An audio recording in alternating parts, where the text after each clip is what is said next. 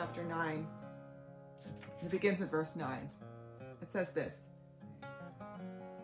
"The Lord is a safe place for the oppressed, a safe place in difficult times.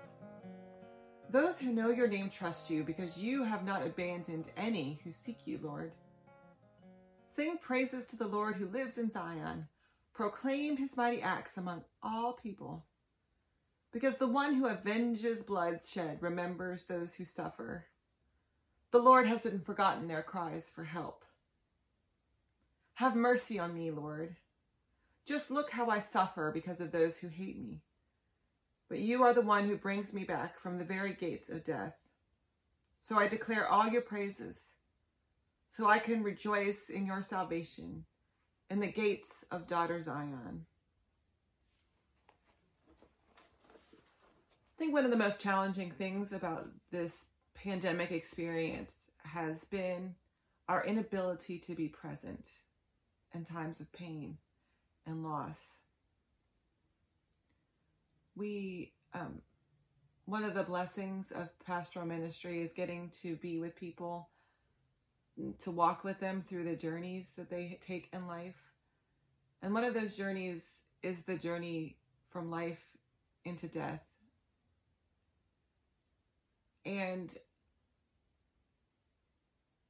it has been one of the saddest, most grievous parts of this experience, that those who are going through those experiences, or those who are in the hospital for whatever reason, have to do it alone. That they have to walk those scary valleys by themselves. It's challenging. It's so hard to read every day about the way this pandemic has hit nursing homes. And it's almost as if we've locked people away and forgotten about them to keep ourselves safe. And it's so sad. You feel like these people must feel so alone. And we're reminded in this psalm that they are not alone.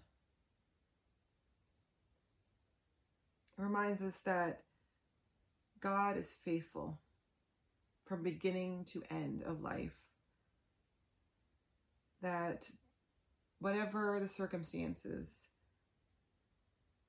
whatever the situation we find ourselves in, God is always, always present and restoring dignity and peace in the midst of all that we face.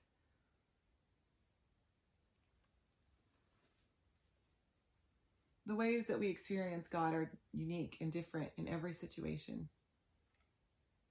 But this psalm reminds us that God is the refuge for those who are oppressed.